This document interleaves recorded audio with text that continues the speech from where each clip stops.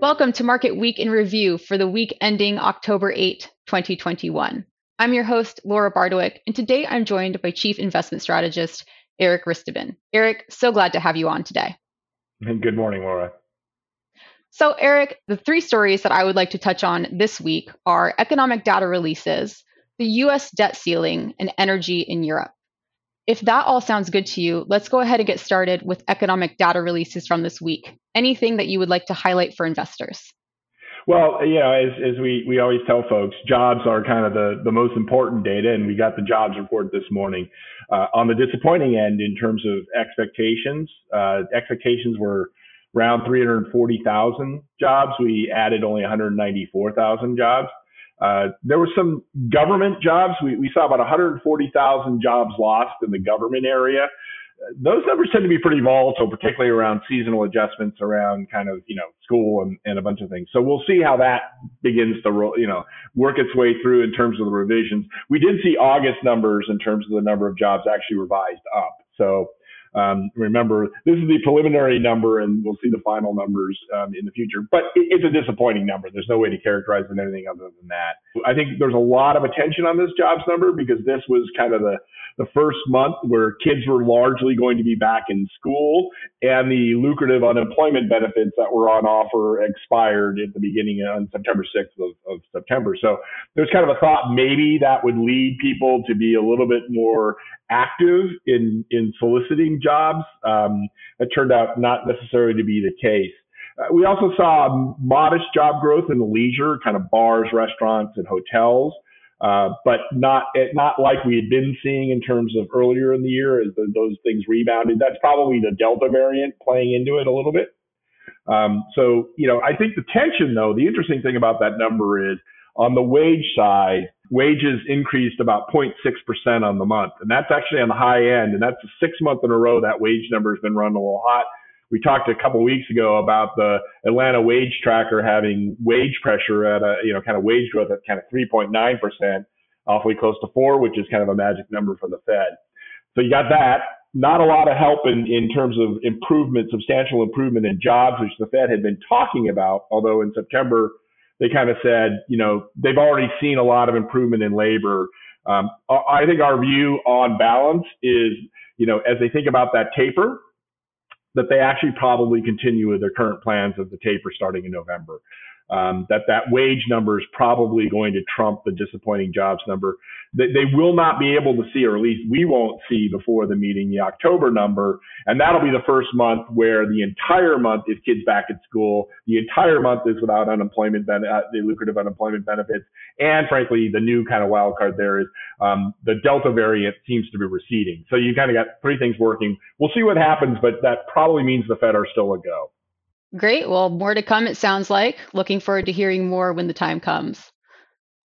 So we were talking about the Fed. Let's talk about the Treasury. They forecasted that the debt limit in the US must be lifted by October 18th, unless they aren't able to complete all of the projects and tasks that they need to. Can you tell us what's happening? So a big, huge development, well, a substantial development.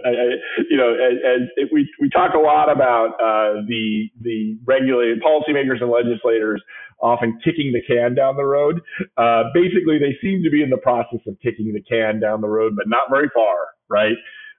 So the Mitch McConnell, the minority leader in the Senate, said that he would agree to a temporary extension of the debt ceiling, which means they would roll back the filibuster that was currently in place in the Senate and actually allow a floor vote on the initiative.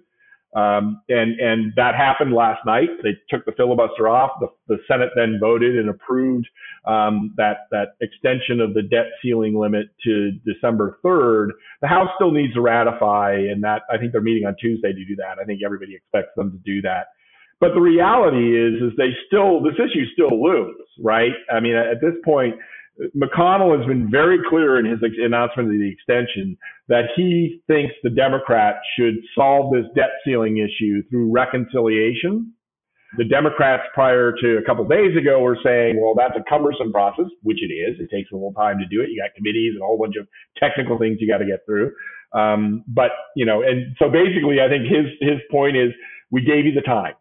So you now have almost 2 months to get that done.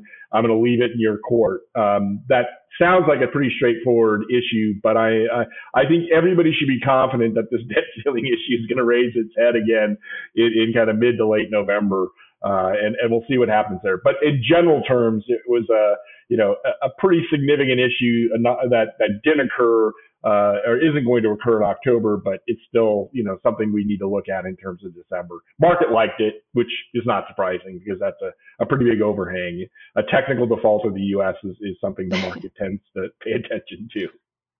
As they should, certainly. So I guess we will be revisiting this as they kick the can down the road to December. So we've talked a lot about the US so far. Let's go ahead and hop over the pond to the EU. Energy prices are reaching record levels there. Can you walk us through what's happening over there and why investors should be paying attention to what's going on? So a lot of the increases, particularly in the continent, are gas related, natural gas primarily, and Russia is a huge supplier of Western Europe. So you had a major increase in prices. Russia, I think, has made some assertions that it will try to address that in terms of supply.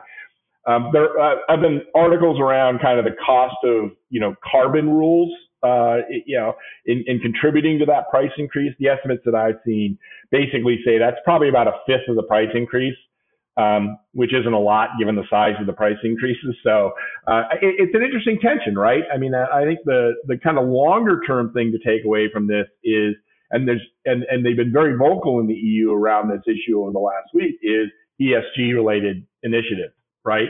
So the EU Green Plan came out, a couple months ago, I guess, and they talked about a more aggressive, getting to net zero as a community, and be more aggressive in terms of the cost of consuming carbon, and that would lead to higher gas prices for individuals, but or energy prices for individuals, and they were willing to bear that. They seem to be fully committed. In fact, I think a lot of leaders are actually, EU leaders are saying that this particular energy crunch basically gives further momentum and motivation for them to move to green energy faster, sooner rather than later. So it's going to be an interesting, how that thing kind of works itself out. But, we talked a couple of months ago about these ESG initiatives are real in Europe.